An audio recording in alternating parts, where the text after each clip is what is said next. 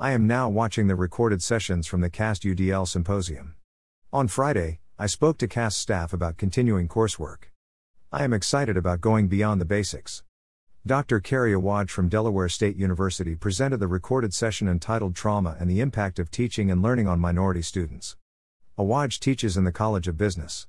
They started with a cartoon of a student carrying huge books with titles such as Co-op, Join Clubs, Finals, Get a Job, Student Loans.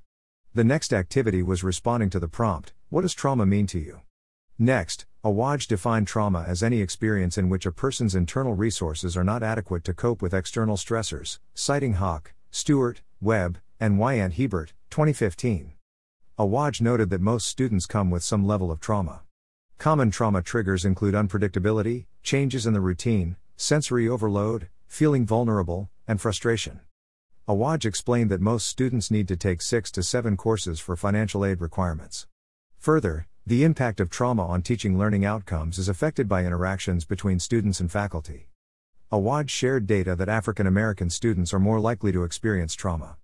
They also shared 3 traumatic events on their campus affecting African American students. Awad shared data that 87% of Gen's adults, ages 18 to 23, report academics as a significant source of stress. Importantly, trauma impacts student-professor relationships. Awad discussed Maslow's hierarchy of needs and the theory of motivation. The pyramid graphic started with physiological needs at the base, safety, love/belonging, esteem, and self-actualization at the top. Trauma impacts student services, too. Awad emphasized that our role as educators is to support students by empowering students by offering choices for participation, checking in with students to identify what's going on, prepare for significant anniversaries, be sensitive to family structures, avoid romanticizing trauma narratives and subject content, identify mentors and other support systems. Awad also expressed the importance of training faculty to be trauma-informed. Awad ended by inviting viewers to think about something they could do. 2 suggestions Awad shared were to lead with mercy and have grace with deadlines. Awad had beautiful slides too.